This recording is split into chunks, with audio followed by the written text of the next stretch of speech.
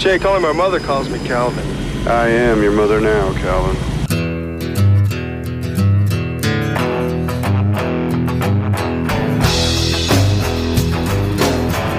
I'm gonna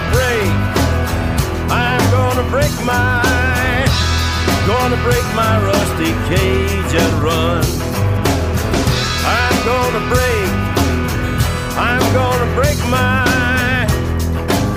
my rusty cage and run.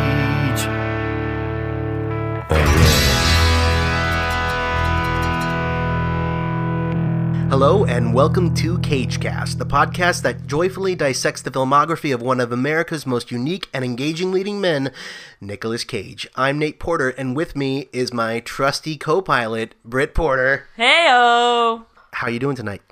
I could not be better myself, and you? I'm doing pretty well. I'm excited to talk about Firebirds. Oh, me too. But before that, how does CageCast work? Well, let me tell you about CageCast. Here is how CageCast works. We are in the process of watching every Nicolas Cage film in order according to the film's release date. We'll be reviewing every film in which Nicolas Cage had either a starring role or an integral supporting role. This week, we'll be discussing the 1990 film Firebirds. That's right, we will. We will break down the film's plot and themes, and then afterward we rate the film on a scale of 0 to 4 stars in 3 different categories. The film as entertainment, the film as art, and then in terms of Cage's performance. Last episode, our cumulative score for, what was that? Oh yeah, Wild at Heart was a 17.5, which puts it, yes, exactly, which puts it in third place of the movies we've seen so far, I believe, after Raising Arizona and Vampire's Kiss. Nice. Yes. Nice. Will Firebirds take the top spot? I can't even hardly say it with a straight face. You'll have to listen to find out. As a quick reminder, we do not share our scores with each other before the show. We round out the show with our patented CageCast Running Totals Rapid Fire Questionnaire. When is the patent office going to mail us that patent? Well, they're behind. They're behind right now because of Obama. Oh yeah. And the thing that he did, the taxes on the day, and the healthcare, and they're looking for his from that state, that senator birth certificate. Mm-hmm. So they said we weren't a priority, which I say is BS, man. That's right. All right. We have to corner the market on the CageCast Running Totals Rapid Fire Questionnaire before someone else does. Hey, Britt. What? Guess what? What? We have a guest. Sweet. That's right. Where is he? Well, he's sitting right here in the plush corporate office of the CageCast podcast. Hey. Hello. My name is Ben. Ben! Come here to hang out with these awesome people. Hey, Ben is our good friend, but he actually is here for a reason. Ben, why are you here to talk about this movie? Well, it seems I am the resident subject matter expert on all things military, and therefore I have come to try and teach you the ways of how to properly make a military-style film. I guess so. He's not putting on an affectation. He's actually that dull in real life. But no, but seriously, you were in the Air Force, yeah? Yeah, I was. So you have you're a little bit more familiarity with this type of aircraft and. Somewhat, yeah. I worked on fighter jets, but I think I can kind of see some of the, similarities there. Yeah. And what's the other reason you're here? Because Firebirds held such a near and dear place in my heart as a young child, a young boy. I had to relive those moments of excellence and glory. Yes, you sure did. And you couldn't have picked a better crowd to relive those moments with, let me tell you. Oh, yeah. Ben, what's your overall take on Nick Cage and his overall filmography? When I think back to the different types of films that I've seen Nick Cage in, I think that I always think of him in the kind of key roles we remember as kids, Face Off and The Rock and all these kind of action flicks. I don't think, when I was growing up, I don't think I remember him in anything but action, And so that's what I see him as. Now, I can think of all the later films that he's been in, some of the greats and some of the not so greats. But when I think of back in the 90s, I think of only action Cage. You don't have to say you're a fan. I would say I'm a fan of Nick Cage. I mean, you know, barring all of the films you could throw out the window, there is some great Nick Cage films that are just fun to watch, you know? Ooh, Firebirds was originally titled Wings of the Apache, and it was released in 1990, directed by David Green. Who really hasn't done anything else with his career. This was the high point, and that's not saying much. That's not saying much. Do we know the budget box office on this, Nate? I think it was around... Oh, here we go. And it grossed a modest $14,760,000. I think this opened up the same weekend as Back to the Future 3, and so I know where I was on that weekend. I was watching Doc Brown Yeah, you were. in the Old West. Yeah, you were. I think there were a few people watching Firebirds. Just a few, though. A small few. A small few. Yeah. Notable co-stars, really there's only 2. And those people would be dun dun dun Tommy Lee Jones. Another blooper. Cutting that out. Tommy Lee Jones as Tommy Lee Jones as Tommy Lee Jones. There right. we go. Tommy And Lee Jones reprises his successful character Tommy Lee Jones that's right. in the movie Phil. But he does it so well. And Sean Young, too, who was in, I mean, a lot of stuff. Stripes. Hold on. I think she was the main... Blade Runner. She was the girl in Blade Runner. What? Yeah. She was in Dune. She was in Baby, Secret of the Lost Legend, which is that little Brontosaurus movie that I loved as a kid. So she was in a lot. She was had a little bit part in Wall Street. She had a healthy 80s career. It makes sense though. You know, in Blade Runner, she was so robotic, right? She was actually a cyborg in Blade Runner. It actually would have worked well in that scenario. I remember her most from Ace Ventura: Pet Detective as Lieutenant Louis Einhorn. Oh, yes. And we all know how that turned out for her. Or him. Or him. Yeah. Laces out. Laces Laces out. Laces out. If we can agree, if you take one thing from this podcast, laces out. The Cage genre that we're dealing with tonight is a new one for us here at CageCast. We're very excited to premiere the debut of Action Cage. I think it's funny because most people would actually associate Nicolas Cage with action movies. I would say most people would do that. But this really is his first foray into that. We haven't seen him take on a role like this ever before, not that I can think of. No, not so far in the history of our podcast. He's played a lot of Lovably Dopey, and we all know how well he can do batshit crazy Cage. But this is our first foray into Action Cage, and I'm excited. I'm excited that we've hit this point. I can't wait to see more. I think, as we know, there's more coming, and it gets better. So, yeah, we just dipped a toe in the pool of Action Cage tonight, and man, the water felt real warm. Felt good. It can only go up from here, really. I mean, it was just the starting point. All right, with all the pleasantries out of the way. Screw pleasantries. There we go. We will be right back after this song from the Firebird soundtrack. Take it away, Phil Collins.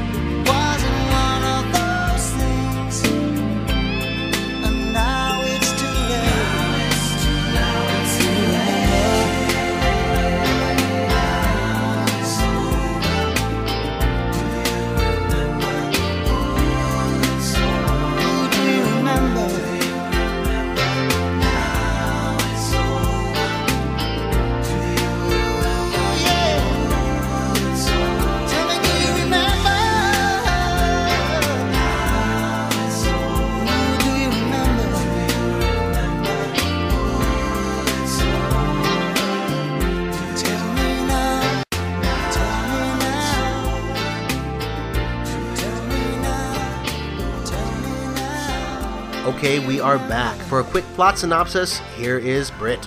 Thank you. Here we go. A joint task force operation between the Drug Enforcement Administration and the U.S. Army has been formed to dismantle one of the largest drug cartels operating in South America. Multiple attempts to assault the cartel's mountainous compound have been thwarted by a Scorpion attack helicopter, piloted by a cartel leader, Eric Stoller. After having several aircraft shot down, most notably a pair of UH-60 Blackhawks and their AH-1 Cobra escorts, the Army turns to the new AH-64 Apache attack helicopter. Yeah, they do. Which can match its enemy's maneuverability and firepower. Why weren't they using it in the first place if it could match their enemies? It's new, darling. Whatever, Keep whatever. going. Keep reading. Pilot Jake Preston is subsequently enlisted in the Apache air-to-air combat training program. Earlier, Preston was the sole survivor of a previous air attack by Stoller. Upon arrival at the training course, he encounters his ex-girlfriend, Billy Lee Guthrie, who broke off their relationship to pursue a separate career flying OH-58 Kiowa Scout helicopters, which often work alongside the This is a very Apache. detailed plot synopsis. Thank you. Jake's arrogance and loose improvised style quickly earned him the mixed respect and chagrin of veteran pilot and flight instructor Brad Little. During the training schedule, Preston is revealed to be suffering from an eye dominance disability, which makes it difficult for him to utilize the Apache's visual input. Using an unconventional but effective training method, Little helps Preston deal with his handicap. A formation of military aircraft consisting of 4 Apaches and Guthrie's Kiowa flies down to South America to provide air support for a DEA mission to hunt down and arrest drug cartel leaders. However, they are soon attacked at their base camp and one Apache is destroyed. With another Apache left to protect the DEA personnel, Preston, Little, and Guthrie attempt to seek out Stoller. They locate his position, as well as a pair of Draken jet fighter aircraft who are also protecting the cartel. Little destroys one aircraft but is shot down in aerial combat by Stoller. He survives, but his Apache is disabled. Stoller later targets Guthrie, but Preston reaches their coordinates and engages him in a fierce dogfight. Using the Apache's maneuverability near a mountainous peak, Preston manages to trick Stoller into flying past him, then attacks and destroys his helicopter! Meanwhile, Guthrie uses one of the Stinger missiles on board Little's downed Apache to destroy the remaining enemy aircraft. With no air support, the cartel's defenses cease, and their leaders are later apprehended. As an injured Little is loaded onto a medevac helicopter, he expresses pride in both Preston and Guthrie. And America. Thank you. Yeah, that was a great Hell yeah. plot. Hell yeah. Wow. Absolutely Excellent amazing. Okay, synopsis. Firebirds. Here we go, All man. right. What a film, in my opinion. What a... I almost said great. What a film. Oh my gosh. We start off this movie with about 2 full minutes of slow motion Apache helicopters in front of a rising sun. It's a brilliant sequence. It's just And long. it just keeps going It's on just so long. and on and on. And they just we realize they're coming closer to the camera. When they let me just interject real quick, because I think I remember as a kid watching this film actually, and as a kid, I think I was 8 or 9 when this movie came out. All of my friends thought that this film was amazing. Now, where did you see it? Did you see it in the theater or? I don't think I saw it in the theater. I think we probably saw it when it came out on video, on VHS, actually. That opening sequence for us, we just minds blown. The Apache helicopter, the greatest aircraft in the history of mankind. We just, as kids, this was our lifelong dream, was to fly the Apache. And so seeing this aircraft, I think we love this flick. I watched it so many times with my friends, and actually, funny enough, one of my friends did wind up going off to become an Apache pilot. He flies the Apache right now. Oh, no way. Yeah. That's kind of awesome. Yeah, it was pretty wild. I mean, can we all agree in this room that the Apache is a pretty amazing aeronautical advance? I mean, that's what I was thinking. Thank you. Britt, do you have any history with this movie? I don't. I went in eyes wide open on this one. Well, Not yeah. jaded and cynical. That's good. I had never heard of it either. The only thing I could kind of piece together before going in was it seemed like a little bit of a Top Gun ripoff, and I think we can probably talk about that. If I could say something good about the movie, I do like how they kind of couched it in this idea of we're going to take down the drug cartels. The movie actually opens with a quote from Bush 41. Is that the George Bush George Sr., Bush man. Sr. And I'm going to read it real quick. Our message to the drug cartels is this: the rules have changed. Dun dun dun. We will help any government that wants our help. When requested, we will for the first time make available the appropriate resources of America's armed forces. Yeah, we will. Very eloquently said, I think. But this is real life, man. I think if we go back to this time, I mean, crack and cocaine was pretty bad, right? And I mean, that was a thing. That was the thing? I don't know if that's changed, Nate. No, I don't. Something. I mean, the last feel time like- I checked, it's still pretty bad. No, I feel like crack So- has lost the sexy factor. It's lost its sheen. Yeah, it's not the flashy, drug that meth is now, for example. Oh, well. But back then. All right. Well, I do like that. I like any of these movies. Clear and Present Danger was another one in this kind of era about the United States and the war on drugs. And you can get into however you feel politically about that stuff. But I think it was a good setting in which to couch a movie about Apache helicopters. I'm just not sure how well they executed that. Let's say it how it is. It was bad. It was enjoyable to Oh, watch. Ben, don't show your hand already. We'll get there, Ben. We'll get there. All right, so first off, we see our hero Oh, yeah. right away. He's in the movie immediately. And he's- Looking very serious. Right, he's looking good, He I is. think. We're coming off of Wild at Heart and Vampire's Kiss and Time to Kill, and he's ready to make some action movies, and I think he picked a good genre of action movie to get into, but man, it really wasn't working from the start. And I think for me, it was his lack of charisma. One thing about Top Gun that worked so well is, man, you thought Maverick was just the coolest, and this guy is not cool. Yeah, the first 2 or 3 minutes opening after the George Bush quote is this scene where our hero, Nicolas Cage, who's playing Jake Preston, is in this dogfight in the air with this unknown black helicopter. And anyway, he's there with 2 other helicopters and they both get shot down and he's the sole survivor. And it's supposed to be this very traumatizing. He has some flashbacks later that are supposed to be so burdensome to him. His reactions are very wooden. I mean, he's supposed to be with these guys that the voiceover tells us he's been on 4 different missions with, and they work well together as a team, and then they're all blown up in 2 minutes, and he's just like, what? Brr. It's just so, yeah. And Nick, I mean, he's got this blank expression on his face. It is like, I don't know, it's either like he's totally bored or he just completely is just blank. Yeah, and I was trying to give him the benefit of the doubt. Like, we go to this, little Joint Chiefs session kind of thing, or a debrief where they're trying to figure out what to do next. May I say something, sir? Go ahead. I volunteered to fly with these local anti-drug forces, sir. And I watched the men in those choppers put their lives on the line for their families and their country every day. The cartel has them outpaid, outmanned, and outgunned. But knowing that, they still went out. And they didn't stand a chance. They're heroes, and they should be avenged. It's a little more complicated than that. I beg your pardon, sir, but I think it's very simple. They killed our people, and they killed our friends. Their drugs kill Americans every day. It's a war, and it's our duty to fight. And they're interviewing him about this firefight, and he was very wooden, very bland, dead in the eyes, and I thought, well, maybe Cage is just playing it that way because he's he's a military man. He's not supposed to show emotion, and so we're gonna get the real character out of this. And man, I think he does loosen up a little bit, but the kind of fire behind the eyes and the really exciting things that we've seen Nick Cage do just don't exist in this movie.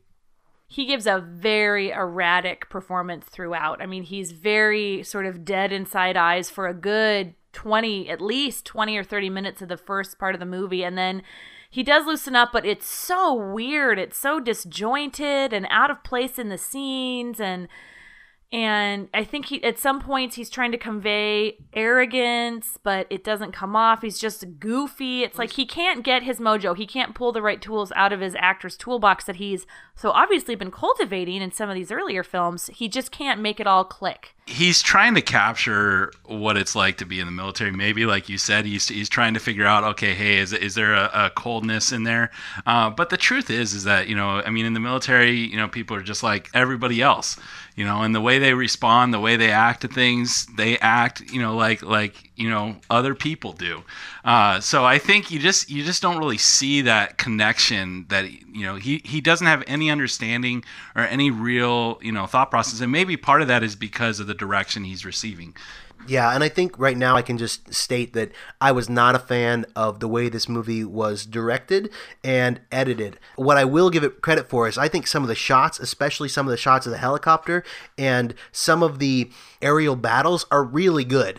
I think I read that the same visual consultant that did Top Gun actually also did this movie, and I think that does show. And I did like a lot of the shots in the aerial battles, but man, the pacing of this movie, the editing just did not work for me at all. It did not help at all. And aside from Tommy Lee Jones, I mean, very little was shown, I think, on the acting front.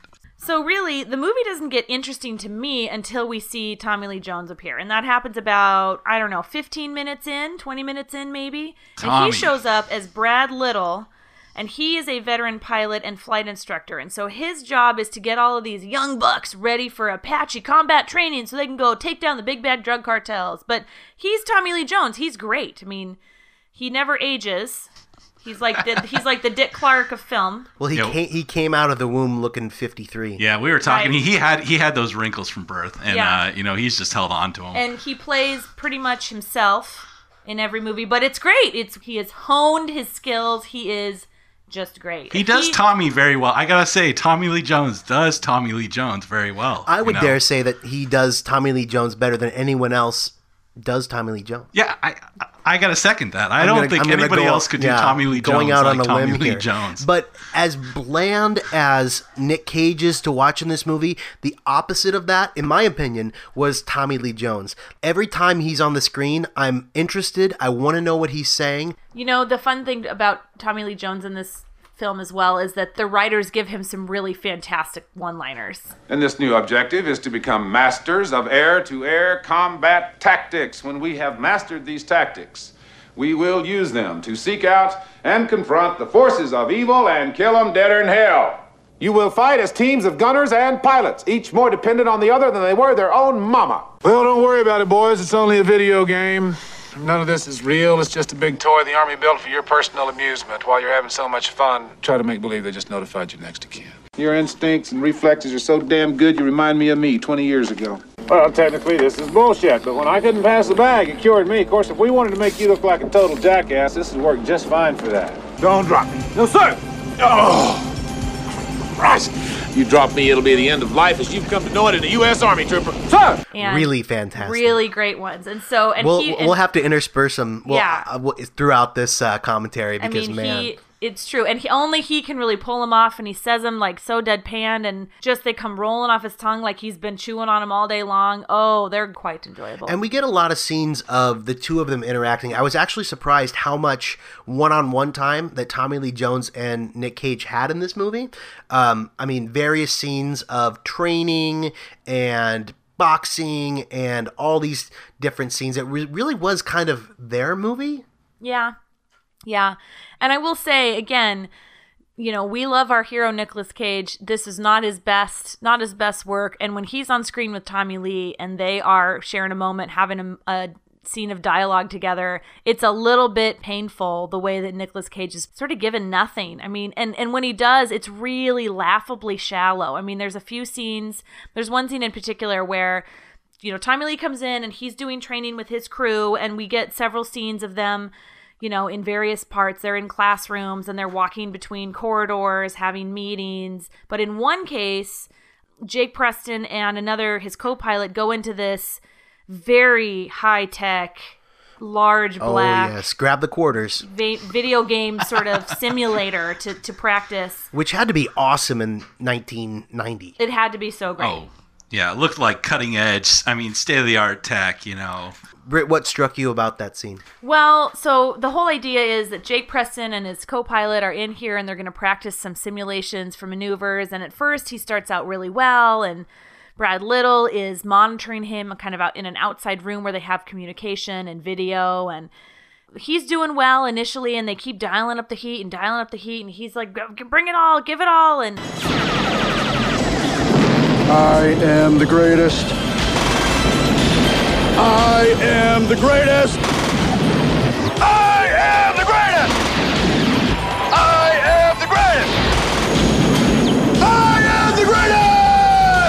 Sergeant Craig is up to Zulu. Missiles on them, smoke one fast mover. Shoot them, blast them, nab them, grab them, shake them, bake them, cook them, clean them, hose them, boil them, kick them, nab them, twist them, run them, all gone, bye-bye! Oh, yes. And, I am the greatest. I am the greatest. I am the greatest. I am the greatest. I am the greatest. I'm the greatest! I am the greatest. So that all happens, and it's just, it's just hilarious. And then, Brad. Actually, that's almost the Nick Cageiest we see this character, and it's for about 20 seconds, and at least was super entertaining. Yeah, Oh. This is if he sort of played the whole movie slightly campy, there might actually be something more valuable there. But it was that interspersed with like dead inside eyes, and then It was so erratic. a couple of attempts at genuine acting. It felt like to me later. It was he was all over the place. Well, the problem is this is a B movie, and he was trying to play it straight. He was trying to be Tom Cruise in Top Gun, and he just got outshined. It's just so sad. What infuriates me, what really hurts my heart about Nick Cage is we have seen him act against Sean Penn. We have seen him act against an incredible Matthew Modine and Birdie. Even Laura Dern in Wild at Heart. He was great. So what is different with this movie? What is he thinking? Is it his fault? Is it the direction? What is different? Because this is why he gets a bad rap, because he will turn in a great performance one movie and the next look like the worst actor of all time. I kind of want to chalk it up to a bad director because we've seen that with him in the past. Yeah, I think you're right. I mean, think about it. Last week, David Lynch, great performance. Francis Ford Coppola with Peggy Sue Got Married, great performance, in my opinion. The Coen brothers, Raising Arizona, great performance. Movies like Time to Kill, and movies like this one, no-name directors without really much pedigree or work under their belt, I don't think they get out of Cage what he can give. And I think we're even seeing that with his later movies that we're experiencing these days. And you can see, not only the directing, but also I think in the writing, when you're an actor and you're given the kind of writing that is in this movie, I think you know instantly what you're working with. I agree with you, but I don't feel like that holds with Tommy Lee Jones. Even cheesy lines, I feel like he sells them. And some of the little rants he goes on, unless they were totally improvised, I don't think they were. I think some of those they play into the strengths of this movie, this movie, this kind of cheesy, corny, rah-rah, go America movie. And some of them really work for me, especially with Tommy Lee Jones. But man, everything Cage tries, except for a couple little scenes, falls flat. There's one scene in particular that we'll talk about that is just the worst. So to continue, there's a lot of time spent on the base where there's lots of training and lots of different scenes we see that sort of give us this, idea that they're going through school. For my part, I would say that it is extremely slow paced. I get that they sort of want to show us the fullness of this experience, maybe for Jake Preston and his buddies. Britt, you know my favorite part about being on base? What, Nate? The romance. Ugh. Sean Young, wow. Oh, man. We haven't talked about her yet. Well, holy cow. We meet her at some point in the training course. Well, we think that she's just some good-for-nothing woman pilot, right? She's a pilot. She is a part of this ragtag outfit. She's not just some government... affirmative action woman. So we first meet her and we think she's just some other pilot, and... of course, our buddy Jake gives us like the worst introduction to her ever, where he's like basically practically rubbing up against her as soon as he sees her and won't let go of her hand. So awkward. So weird, right? It was extremely awkward, that start. And you're just going, is there a history here, or is this the first time they're meeting and he's treating her very, very odd? And no chemistry at all. Billy Lee Guthrie. I think I've heard of you. How you doing? I do fine. How about a drink this evening? Jake, not a chance. Not a chance. You have a problem with women in the Army, Preston? Not with all of them, sir. Just that one. They're in uniform at work and he's just sort of being sleazy. It felt weird to me too. I thought it was strange. We find out later when she's doing her laundry on base. Oh my. Yeah. The laundry scene. The that laundry is scene. pretty. As a, I'll say this: I'm a red-blooded American man, but that was pretty brutal to watch. Oh, it was so Yeah, bad. the hair. Yeah, the- I think yeah. beauty standards were different in the early '90s. So we find out in that scene that there have actually been an item before, and that she has kind of ended things because she wanted to go, get her Kiowa training, her scout helicopter training, and so they've been on again, off again, mostly off again, and he's real keen to start right back up where they left off, and she kind of wants nothing to do with him. But it's again, there's no chemistry. It's very awkward. She's not irritated, but she's not flirtatious either. It's so weird. So, was it worth the price? What price? Us. Remember? Yeah, I remember.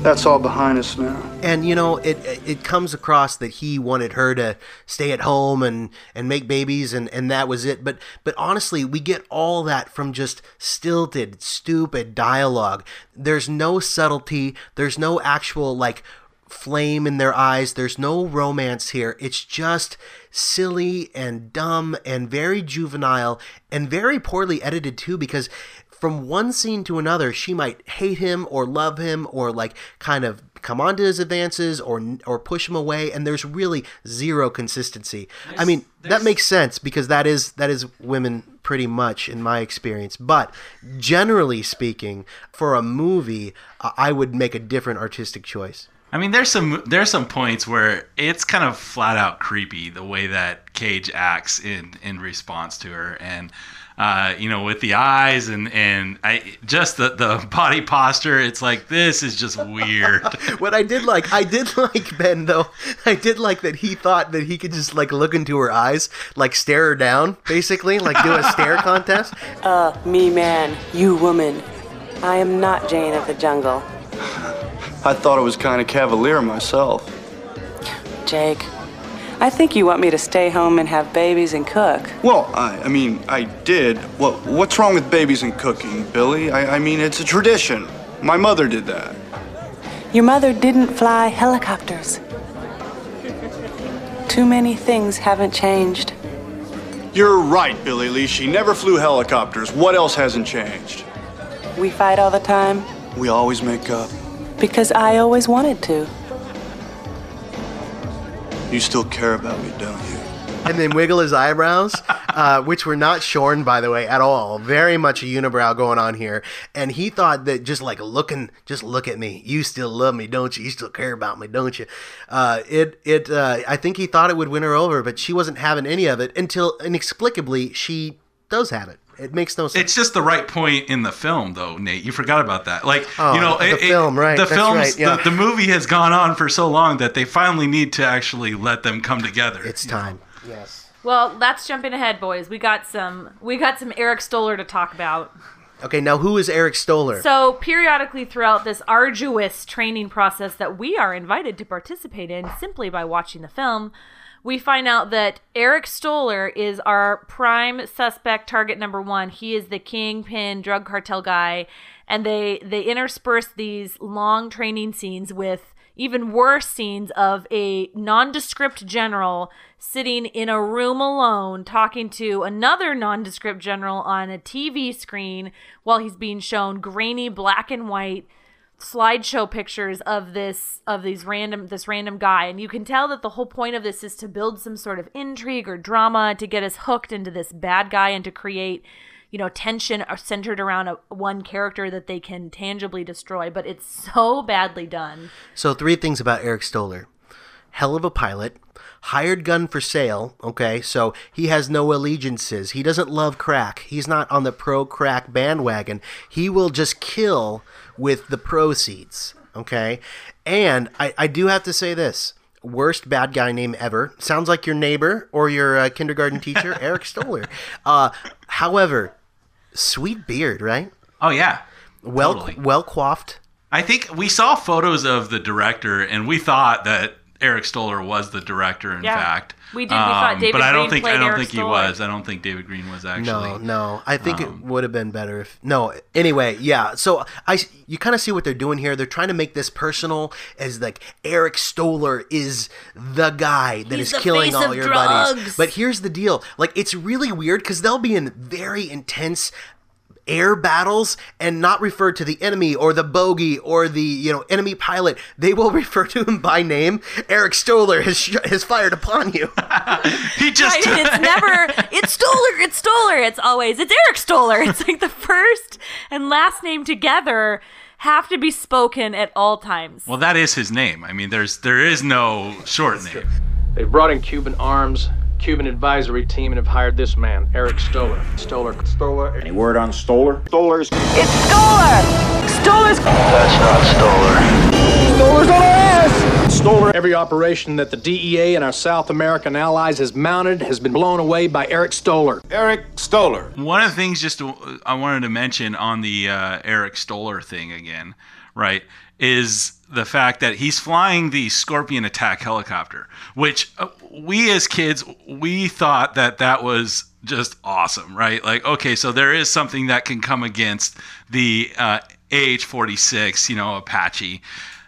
Turns out that is a complete fictional helicopter. No. Spoiler alert. Honestly, I would not have guessed that. Yeah, I'm not kidding. It's a fictional helicopter. It was actually like some MD-6, just normal helicopter. They threw some cans on the side for weapons and a little sensor thing on It's the like front. the Channel 5. I hate to newscopter. spoil it to all you out That there who are sucks. listening, but yeah, unfortunately. The Scorpion was actually, it was menacing. I felt it. Yeah, no, and as kids, that was the deal. I mean, not to say that you watching it now didn't feel. No. I have a childlike heart. Yeah, that is very true. So let's get back to one of the better parts of the movie, Tommy Lee Jones. We meet him in a very interesting time in his life. He's turning 40 years old. I don't know how old he was when they shot this movie. If I'd cared more, I could have looked that up, but I didn't. A little subplot of this movie is that he's feeling older. He's feeling his age. There's a scene of him jogging, and everyone else is passing him by and say, "Hey, Lieutenant, how's it going? How's it going, Sarge?" or whatever he is. And he's winded. He can't run more than 30 or 40 feet without having to stop. And you can see that there's this very heavy-handed metaphor of the young whippersnapper coming against the old grizzled veteran, and kind of a passing of the torch. He seems to fight that for a few seconds and then kind of just accept it. Well, there's a couple of scenes, First we see his birthday, so we kind of have that as the starting off point. And then, there's the scene where he's jogging. There's a scene where he's boxing and he sort of decides that he's going to try and take on Jake Preston in a few rounds. There's also another very short scene where he's walking with, obscure random general trying to convince him that he should go on this mission and not just be a trainer. So, there are a few little scenes, and I am really sorry to have to say this, but that tiny subplot was almost more interesting to me than the whole big plot because Tommy Lee Jones does such a good job. Yeah, absolutely. I mean, it was focused on Tommy Lee Jones. I think, that whole side, you actually wake up and you're like, oh, this is interesting. I'll watch, I'll take a look. He doesn't overplay it. He doesn't overact it. It's all pretty subtle, but it's well done. So he does that kind of cliched movie thing, but I think he does it well. He's pushing this guy harder than he would push anyone else. It's like push it to expert mode in the simulator. Like, are you crazy, Captain? No one could ever survive expert mode. And he's just like, do it. And I think and it comes out later. Obviously Cage thinks it's because he hates him or he wants it out of the program, even though nothing he says or does would indicate that. Actually, it's because he wants to push him and wants him to become the best possible pilot he could be. And I think ultimately Tommy Lee Jones is a good guy with a cute little family, and I think he wants the best for Nick Cage and wants the best for the United States of America. Now, you mentioned the boxing match a little bit, Britt. So they go to toe-to-toe. I think Tommy Lee Jones's character, Brad Little, was some sort of amateur boxer at Southeastern Arizona State University of Technology, which obviously doesn't exist either. I was shocked about that as well. And he challenges Preston to this fight, this boxing match, and is quickly dispatched. And can we talk a little bit about the scene the next morning? What the hell is going on? Oh, yeah. Like, he gets up and he's wandering around aimlessly in the bedroom, and it seems like you can't quite figure what he's trying to go for as far as, you know, seriously, the we were acting. like, okay, concussion? Possibly. Like, he wasn't just saying, oh, I'm an old man and I'm sore. He was like, there is something wrong with my brain. Nothing. My back's a little sore. No, but your face. What'd you do to your eye? I don't know. I hit it. With what, a 2x4? No. Boxing a little down at the gym. Who with? Mike Tyson? How much time do I have? 10 minutes. You want some cereal? No. I'll get something later. Are you sure you're okay? I'm fine, okay? Just fine. I'm a little sore. Maybe I pulled a muscle or something. Are you sure? For God's sake, Jenny, you think I have my dick shot on? Well, I better check. Don't you think? Yeah, you better see for yourself, darling. Yeah, it definitely seemed like he had come off of, you know, either a serious drug, you know, induced, you know, situation the night before or whatnot. He is acting just totally obnoxiously. You know what, though, Ben? He pulls it out in the end, doesn't he? Doesn't he? One of the slickest moves. Yeah, I know. He turns all being near death into a quickie in the morning, which Yeah, was he sure does. wow, buddy. His wife comes in and they have this little tete-a-tete that results in some quick morning wake-up sex that is quite hilarious. As they fling themselves onto the bed in her acid-wash jeans and sensible sneakers. Yeah, you know, the most unbelievable part of this movie is that could even happen when they have like 3 kids at home. It's so true. They have a little baby. They have like a newborn baby. She's probably not even medically capable. I'm done. As they're training, there's always this looming fear of, you know, crack and the drug cartel. Seriously, no. Cage. The looming crack. Seriously. Cage goes. No, crack. seriously. Cage. Whenever we forget what they're there for, Cage, like, he'll go to a bar and he'll see news reports on TV of like graffiti on a South Central LA building that says "I can't live without crack," and I'm not making this up. And so there's always these trainings. And you may be making that up. I don't. You didn't. You blinked and you missed it. But I'm not even kidding. But the worst, and absolute worst. This might be the lowest I've seen Cage in this retrospective series that we're doing. Is there's a training exercise between Preston and Billy Lee Guthrie, who is Sean Young, and it is just like 2 minutes of the worst sexual innuendo jokes back and forth, and none of them are funny. They all land incredibly flat. To prevent radio detection, we're set up with ATHS direct to your video display. I've got a display of your tail that is just mind-boggling. You will need reconnaissance going into battle, Jake. For example, with our laser designator, we can paint your target while you're hidden in some canyon, so you can nail it from cover without ever being seen. I'd love to nail it. Jake, where are you? I remember you like me on top. Jake, you've still got your brains in your cockpit. That's because it's easier to fly that way, honey. Loaded and ready to fire. Jake, we've both been there before when those guns just didn't go off. Don't worry about that, baby. Jake, let's get hold of ourselves. I've got a hold of myself. Good, then you don't need me. Have fun with yourselves, boys. I was embarrassed for Cage then, and I am like, he should still be embarrassed for his acting in that scene. It was atrocious. And it was very clear that the entire point of the scene was just to have this exchange. Like, won't this be hilarious? There's no, like, okay, they have this, and then we see them go do their training exercise. We don't even get the satisfaction.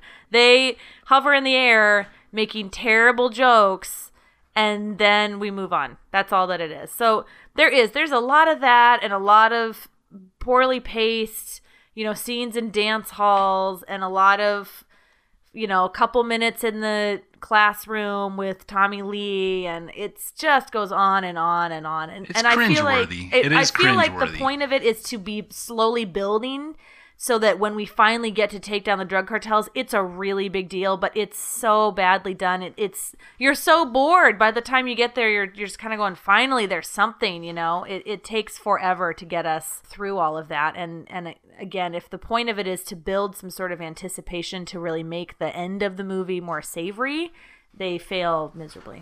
I really didn't like the romance story in this movie. It really fell flat, but we forget how the romance came about.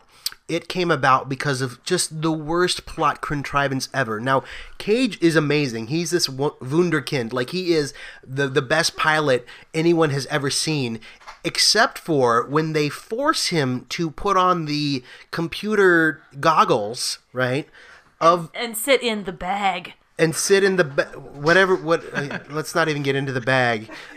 But he's literally the best pilot ever until they make him wear a little goggle piece. It's a monocle. I think they call it the monocle. And he literally turns into the worst pilot ever. He is sweating bullets. There's sweat running from his nose down I can't his do it. chin. I don't understand what's going on. I'm trying to focus. I can't do it. I'm trying to turn. I can't turn. Why? And it's sweat is pouring down his face. He almost crashes and dies several times. And it is just, I'm like, well, why are they making him put on the monocle then? Yeah, that's true. What's the point? Well, the it's because the Apache is this high-powered piece of machinery. Well, you got to be able to. I mean, in the Apache, they use a system that actually ties in, so that the monocle basically allows them to be able to look through the gun that swivels down at the front end of the helicopter, right? Ben, this is why you're here. Yeah. To explain this to our millions of avid fans, and listeners. As much as I know, right, exactly. But we spend about 20 minutes of this movie. Okay, there's a problem. He freaks out in this helicopter when the monocle's on, and so why? No one knows why. Well, maybe he's just screwed up in the brain. Maybe his daddy didn't love him when he was growing up. No, it takes Sean Young's character to make him pretend that he's playing cowboys and Indians so she can see how he closes one eye to discover he has eye dominance. Oh, don't forget that. Yeah, in doing so, I think, what does she relate it to sex or something like that? It's like sex. Hardly anyone gets it right the first time. That's right. What, looking at things? So bad. So we have this tutorial on eye dominance, how the left eye or the right eye can be dominant or not. Nate, in the film industry, that's called exposition. It's like sex. Hardly anybody gets it perfect the first time. The bag is very intimidating. You heard? The whole base heard. I blew it. Jake Preston, super pilot, blew it. What happened? I couldn't keep the data in my right eye in focus. My left eye kept taking over and screwing things up for some reason. You ever shoot a gun as a kid? Play cowboys and Indians? Yeah? Shoot me. Why? Shoot me! What you're talking about is not a flying problem. It's an eye dominance problem. What do you mean? Eye dominance. We all have one eye that naturally takes over. We get used to using it without even knowing it. My dad always shot the way you just did. He was right-handed and left eye dominant. So if I was left eye dominant... You'd have a hard time accepting data from your right eye. But you can learn. Yeah, and it's called a pile of crap in this movie. And it's just the worst thing ever. It's like this... It's like they had to make up an issue for him to overcome that's not really an issue. It's only an issue because they tell us it's an issue, and the way they solve it is just so lame. Yeah. Yeah, well, and here's the other thing. So he has this issue, right? And what's the issue? Eye dominance. Hell yeah, it is. And he's like, man, what am I going to do? I go, what am I going to do? So he finds Little in a grocery store buying a lot of cans of Campbell's soup. A lot of cans. Too many cans. I wouldn't be surprised if Campbell's was a sponsor of this movie. Yeah, I mean, it was a lot of cans of soup.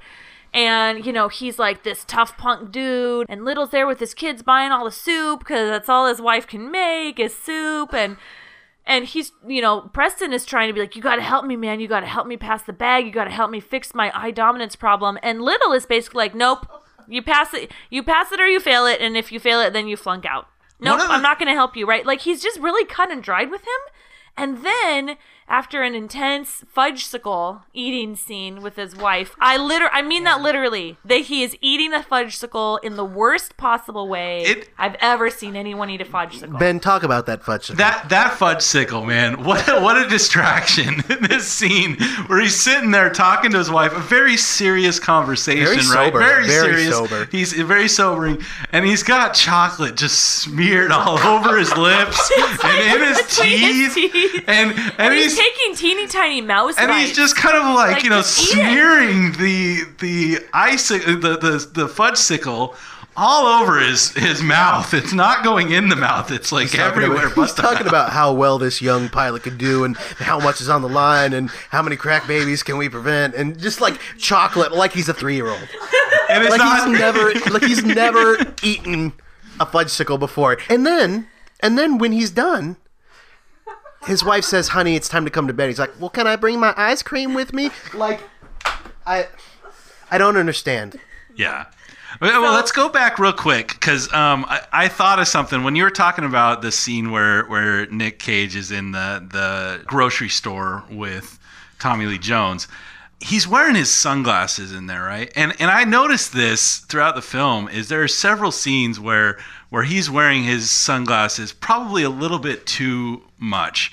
Like, you don't see his eyes, and maybe there's a reason for that, because, his eyes are so deadpan throughout most of the film. His eyes are very powerful sexually, Ben. Yes. They didn't want Tommy Lee Jones to get drawn into Nick Cage's eyes. It's a dampening effect. Yes, one stare, and you're a goner. So I was just saying, I found it fascinating that they chose to keep Nick Cage's sunglasses on through so many scenes within the film, especially towards the last. I noticed that too. And who else do we know that wears really cool sunglasses like that? Tom Cruise. That's right. This movie. Can we all agree that this is just a shameless retread of Top Gun? Yes. For sure. Right. And I just think that they're trying everything they can do to say, hey, remember that movie? Remember that movie? This is just like that. It's funny like that, and it's silly like that, and it's just not. Yeah, well, they totally tried to market it like it was going to be another Top Gun, and it fell flat on its face. Well, guys, meanwhile, we got an eye dominance problem to solve. Eye dominance. Now, okay, so here's what I'm thinking, Britt. I'm thinking optometry. I'm thinking medical science, and I'm thinking just some normal occupational therapy. Ben, what do you have in mind? Panties, obviously. when I think eye dominance, I think red panties. I mean, obviously that's where we all go to first. I mean, I should have said that. That's a given. Yeah, they strap his head. Panties for no reason, by the way. Panties for no reason. Literally, it could have been. He didn't need it. Well, it could have been a bandana, but they strap his head with some sort of periscope contraption, and then get him to drive a Jeep. Well, and then they cover the rest of his head and his other eye with the red panties. Right, so he can make his other eye stronger, I'm guessing, but they never say that. They never say that's exactly what they're doing. And I'm pretty sure, Ben, you can back me up on this, that driving a Jeep is exactly like driving an Apache helicopter. Wouldn't this be better if we were all blindfolded? Well done. I lost just a little bit of control there, but now everything's cool. Another right turn coming up now. 90 degrees to the right. Now. No. In the ditch. Yeehaw! Now this is a lot better than you usually drive. Yeah, there's no difference. Same. Right? Yeah, you've done one, you've done the other. Just really ridiculous, right? I'm not crazy. Yeah, and he's driving all over the base, making wild, crazy turns with red undies on his head, and drives past a general, and the general's wife leans out of the car window and says, "That's red panties!" Like, we don't already know that those are red panties. Again, it's just a shameless attempt at camp gone horribly, horribly wrong. They might as well have some sort of banjo music in the background as far as I'm concerned. It's so bad. But it works. Yeah, it works. And he's cured in about 3 minutes of his eye dominance issues. And actually, the overcoming eye dominance montage is the only montage we get in this entire movie, which is a shame. Or is it an intentional choice? It may meant to be. highlight the dangers of eye dominance. But I'll tell you, now that both of his eyes are strong and virile, I have this working theory that Nicolas Cage's eyes in this movie are very, very powerful, aphrodisiacal instruments. And I say this because what happens as soon as both of his eyes are very strong? Well... Oh, they get back together. Yeah, he goes to tell Guthrie. He goes to tell Billy Lee, hey, I passed the bag. And she's, engaging in a friendly game of one-on-one basketball with her only female coworker. Because girls play sports too, okay? They do. Look, here are two of them playing basketball right now. They play sports. It's totally platonic, totally healthy.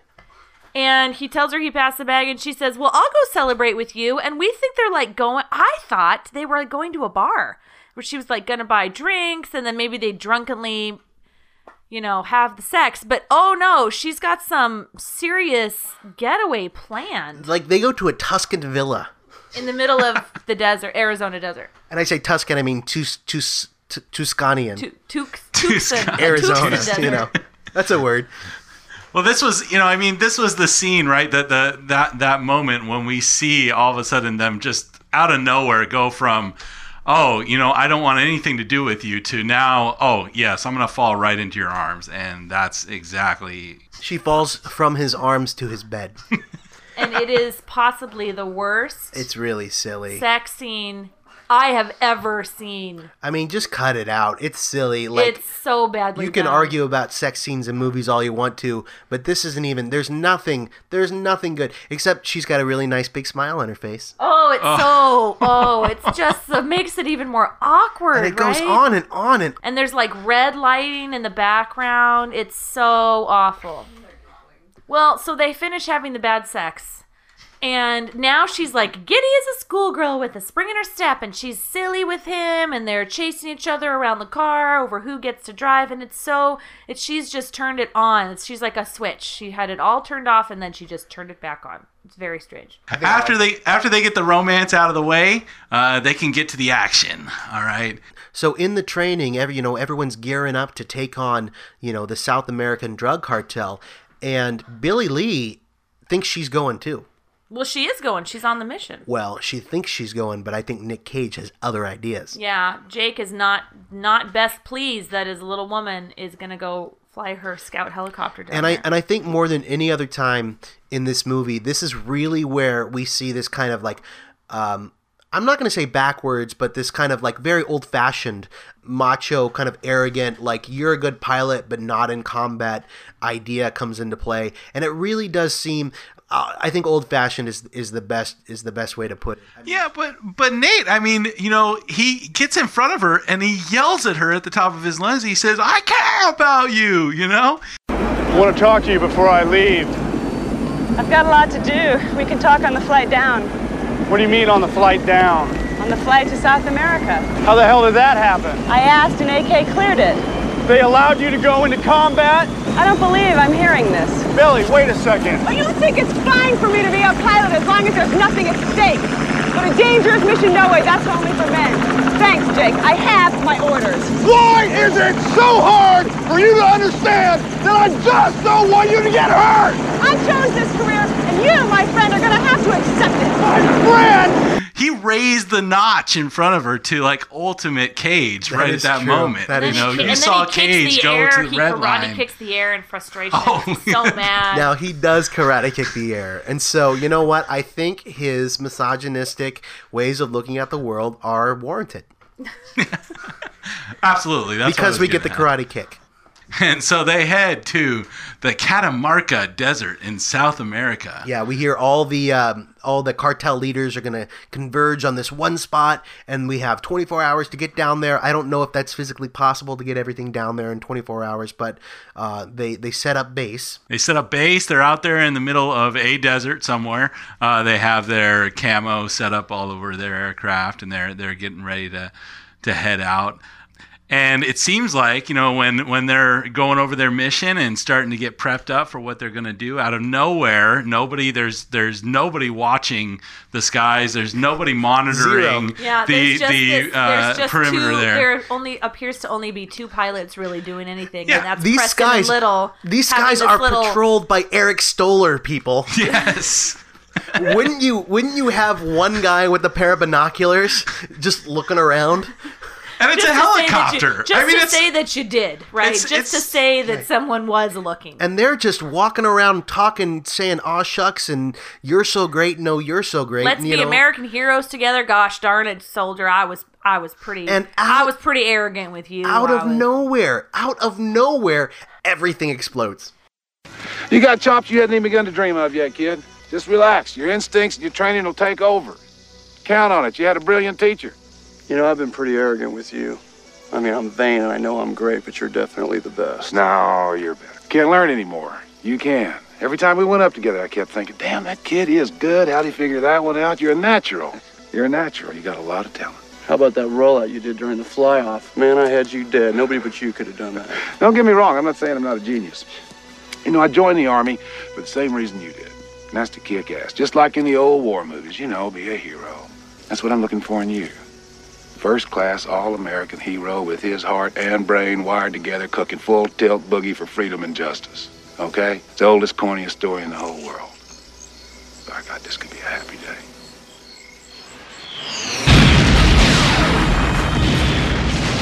And that was one of the better parts of the movie. Like, now there's a reason to watch. So their base gets attacked and everything blows up and they all have to run, and one guy gets blown up and his body flies through the air fully intact, but when it lands and hits the ground, somehow he manages to lose both his arms and is instantly dead. I think this is the only blood in the film. And, it is. And it is, one small gruesome shot of a guy on the ground, and that's what it takes. Now we got to get action. So now all of these pilots are running to their helicopters. They're trying to get up in the air.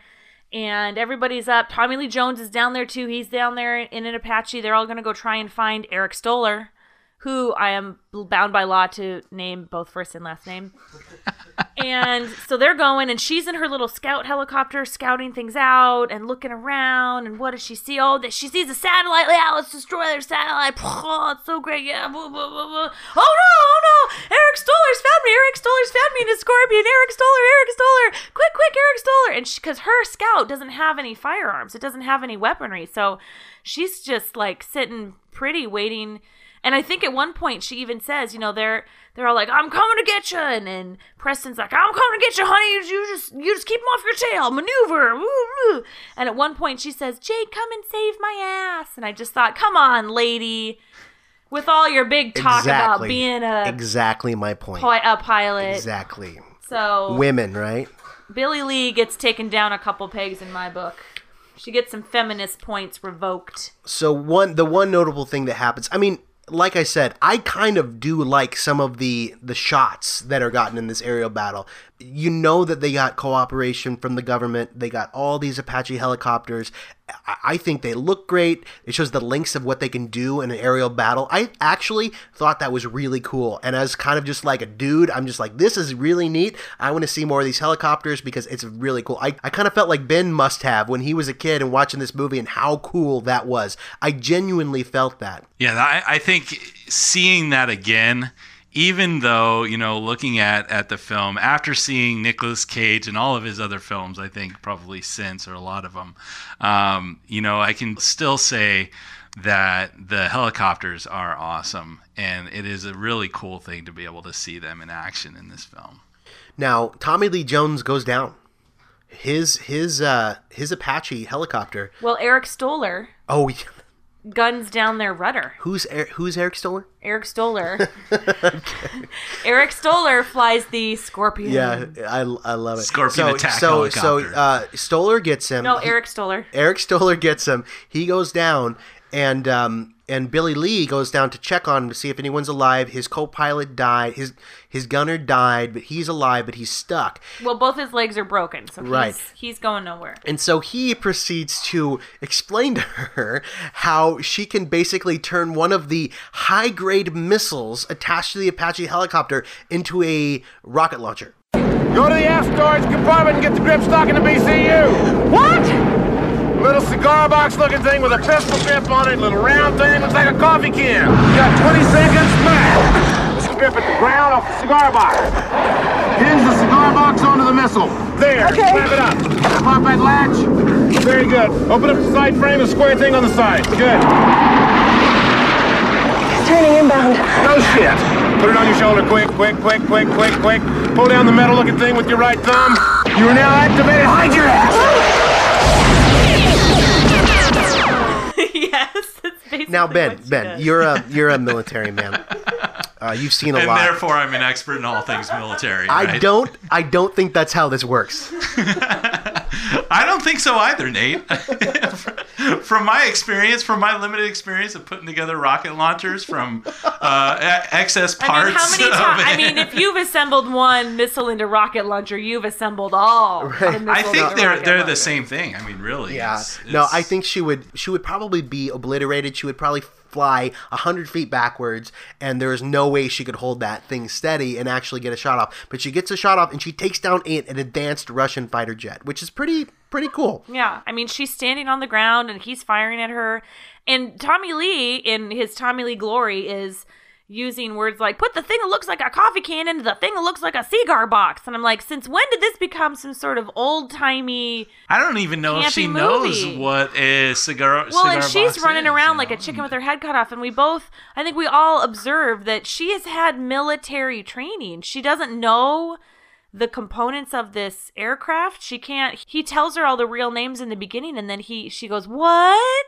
So Billy Lee, and then he has to tell her it's a coffee can and a cigar box. It's like, that's the only way she can now pull the lever on the cigar box. Now do this to the coffee can. Yeah, He it's keeps pretty bad. talking about it. Yeah, it's not good. I mean, it's not she's- good. Poor Billy Lee. And she's like,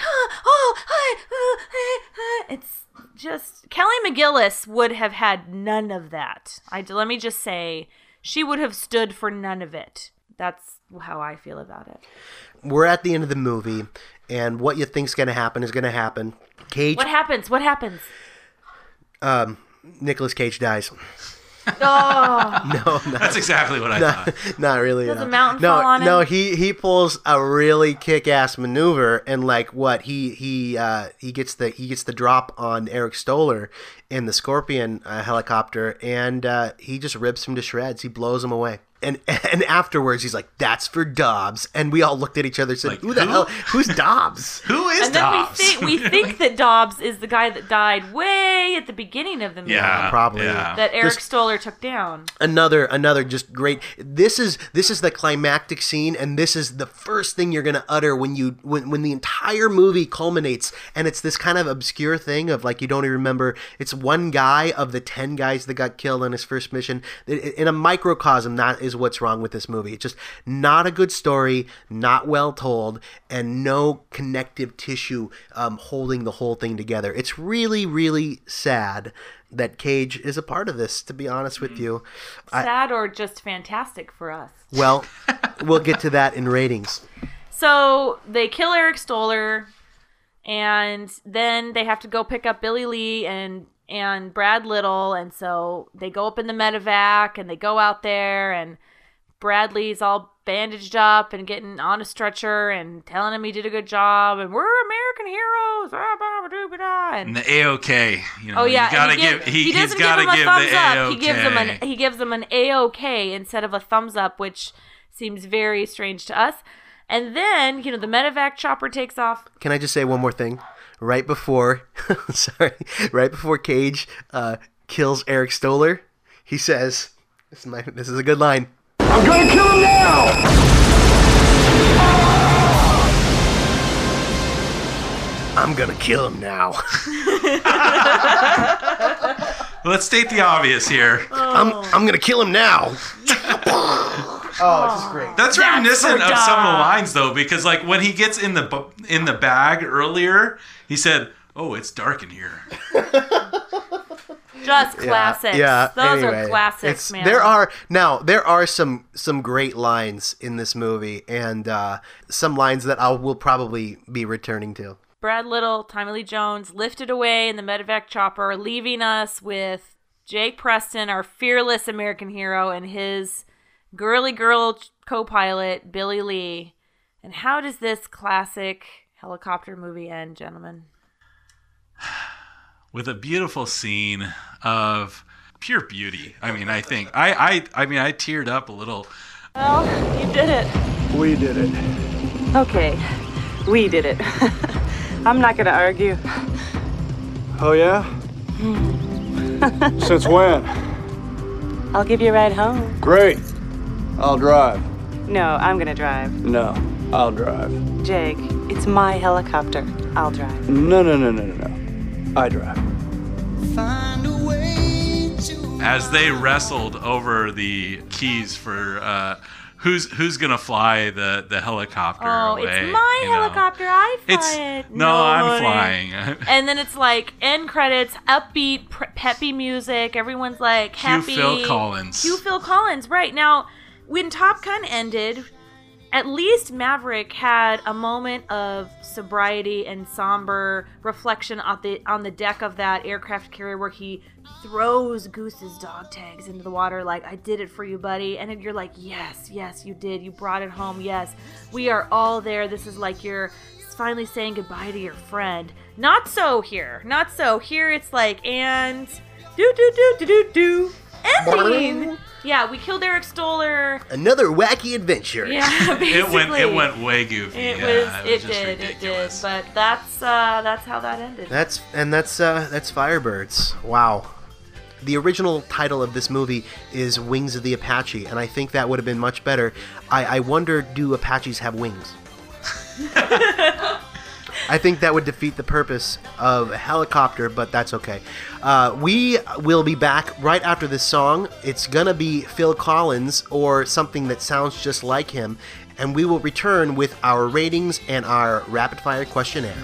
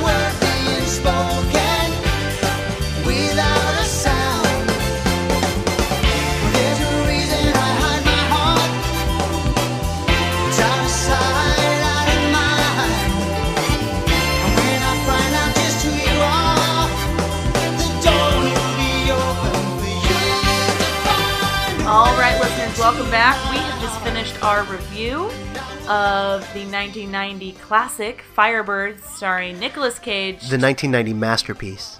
The epic genre-defining film Firebirds starring Nicolas Cage, Tommy Lee Jones, and Sean Young. We hope that you enjoyed our review as much as we enjoyed making our review. And now it is time for our ratings. Okay, I will ask... and we'll start with our guest. Ben, again, thank you for coming. Really awesome that you were here, and I think you added a lot. Oh, thank you very much for having me on. I give you 4 stars, buddy. Oh, thank you so much, Nate. I know. So, would you call him your gun bunny? Was it Gun Bunny? I think it was Gun Bunnies. Gun Bunnies? Hey, Gun Buddies. All I don't right, know if it was Gun Bunnies or Gun sure, Buddies. Sure, I'll call you that from now on, Ben. That won't be weird. So, Ben, this movie, Firebirds, as a work of entertainment, 0 to 4 stars, what do you give it? All right, so I think the helicopters are awesome, and the helicopters alone give it at least a star, and that's where I'm at. Wow. Yeah, the helicopters. Oh, and Tommy Lee Jones. Helicopters and Tommy Lee Jones tipped it. I'll go 1.5 just to do that. I can't go any more than that. 1.5. Britt, where are you at? All right, listen. Was this a well-made movie? No. Was it fun to watch because it was adventurous? No. Was it good, unintentional camp? Yes.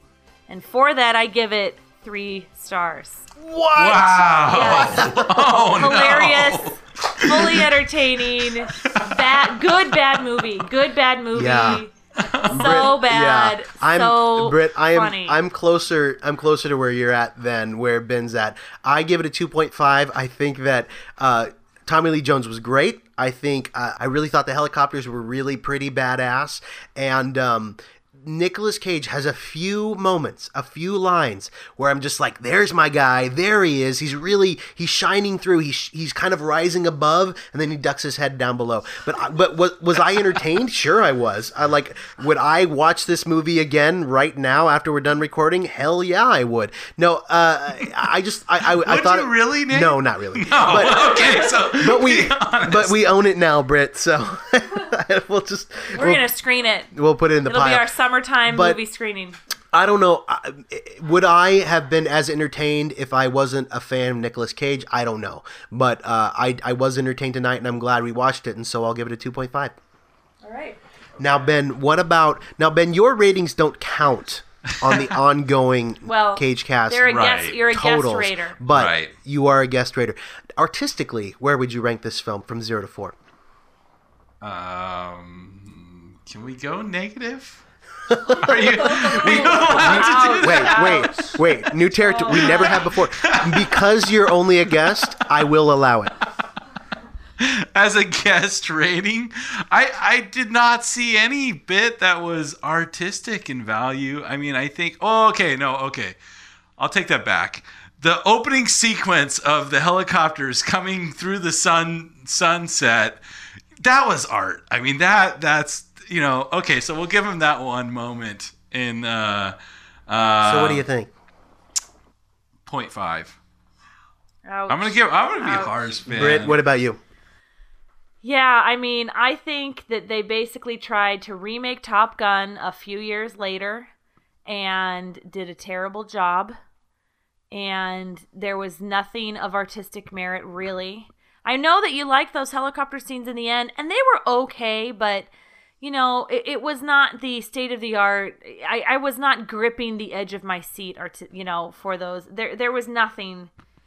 I will give it a 1. I'll see your 1 and raise you 1.5. What? And that's as high as I can go. Wow. I really loved the stuff with the helicopters. Not the editing, but the shots. I really thought they were great. I thought they were well photographed. You got to imagine it was really hard to get all of this material, to get it looking so good, so sharp, so steady, midair. It's being shot from other helicopters. I think just by virtue of level of difficulty, I will give it a 1.5, but that's it. You're a generous. Out of 4? No, that's not okay. I don't think so. That's almost half. No, because it was starting at 0, so it's half would be 2. Sort of. But not really. 2.5. I would say if you count 0 as an option, then 2.5 would actually be in the middle. All right. Okay. I think 1.5. Ben, how about? Oh man, I can't even say it. Nicolas Cage's performance. Okay, so Nick Cage against Nick Cage here. I think we do see 1 or 2 moments when Nick Cage actually does loosen up and does something in the film, and we got to give him some credit for that. But I think you guys have said it. You looked at some of the the films he's done even before this film. It's not just him dealing with kind of new parts of his craft. I think really he just puts in a pretty poor performance. So I'd have to give him a 1 on this. Yeah, I would agree. I'm giving him a 1. He just it's.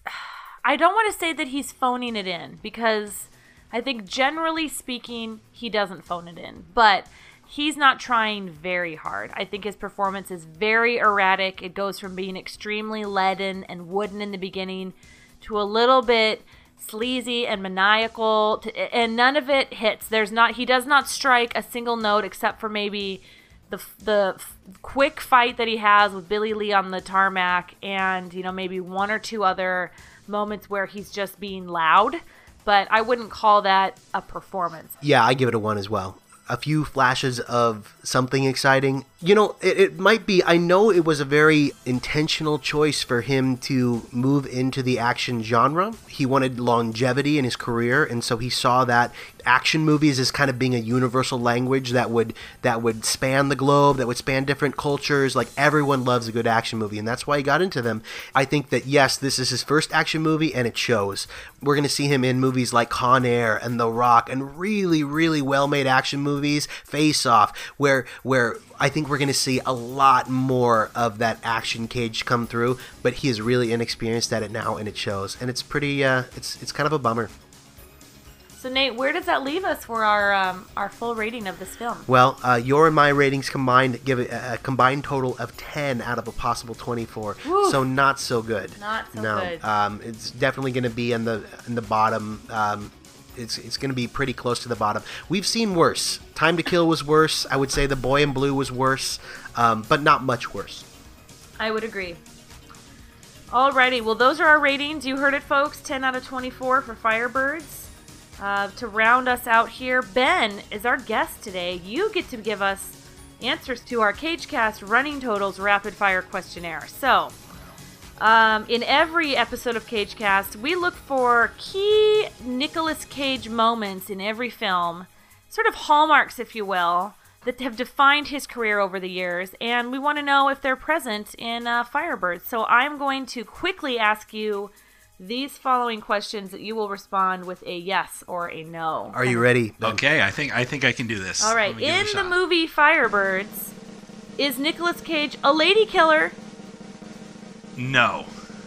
What? I think he is. Well, wait, he thinks he is. He thinks he is. He thinks he is. So what? Yes. So what is true? So wait.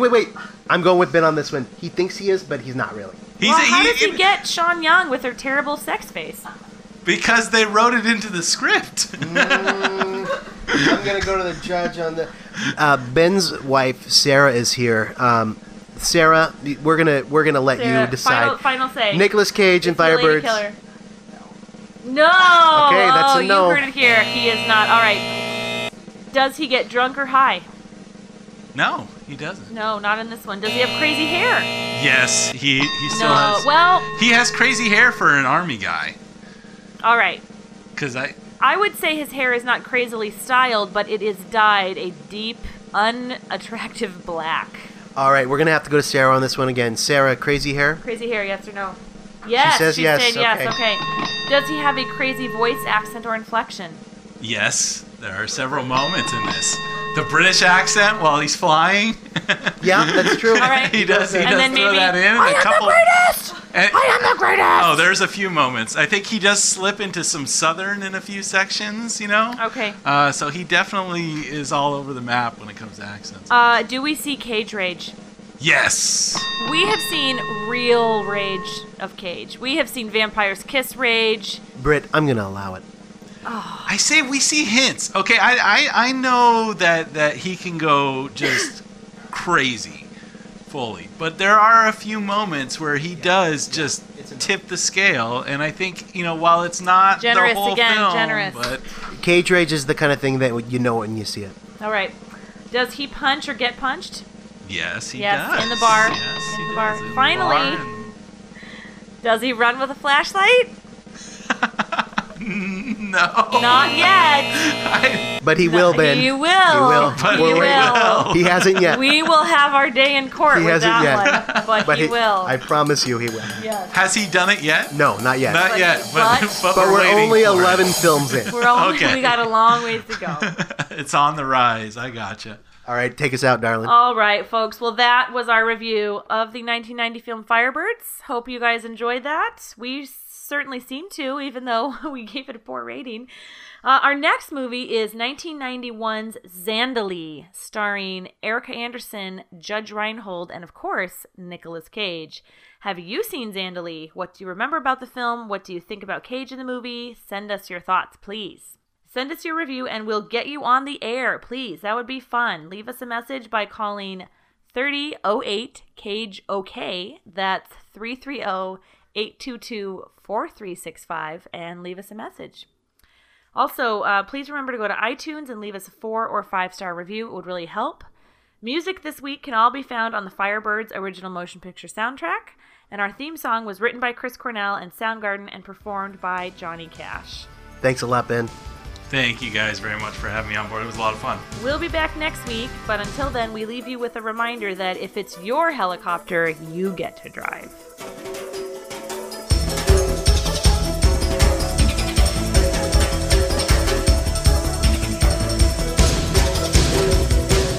Looks like he looks like Eric the helicopter. Stoller. Is he Eric Stoller? Oh, we gotta find that out. Hold on. That guy looks like he looks Eric just like Eric Stoller. His filmography. Director, miscellaneous. Crew, oh, this is the kind of stuff you find out halfway in. You're like, what? But he directed a TV documentary about Phil Collins. Yeah. No, he just got interviewed. So anyway, still. Blue bee blah, bee blah blue. Woo! Hot, coming in hot. That's a little. See now, so you're maxing out a little bit when you do that. So I'm just chilling out, maxing, relaxing, and shooting some some b-ball outside of the school. Yeah, I'm gonna turn you down a tiny bit. Keep talking. Turn me down. How's it going?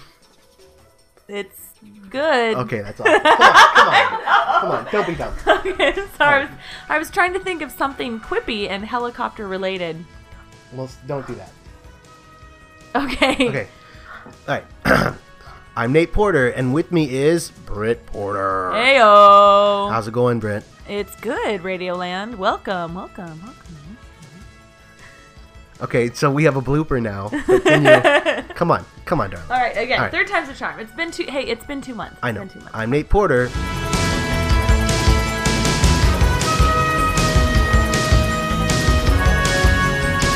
What? We have a guest. Oh, that's right, we do. Hold on. Don't be so excited.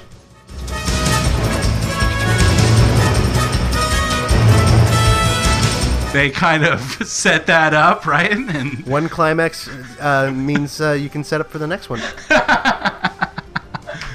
Something like that, yeah. I'll cut that out. Go ahead. Just the worst. This movie is just...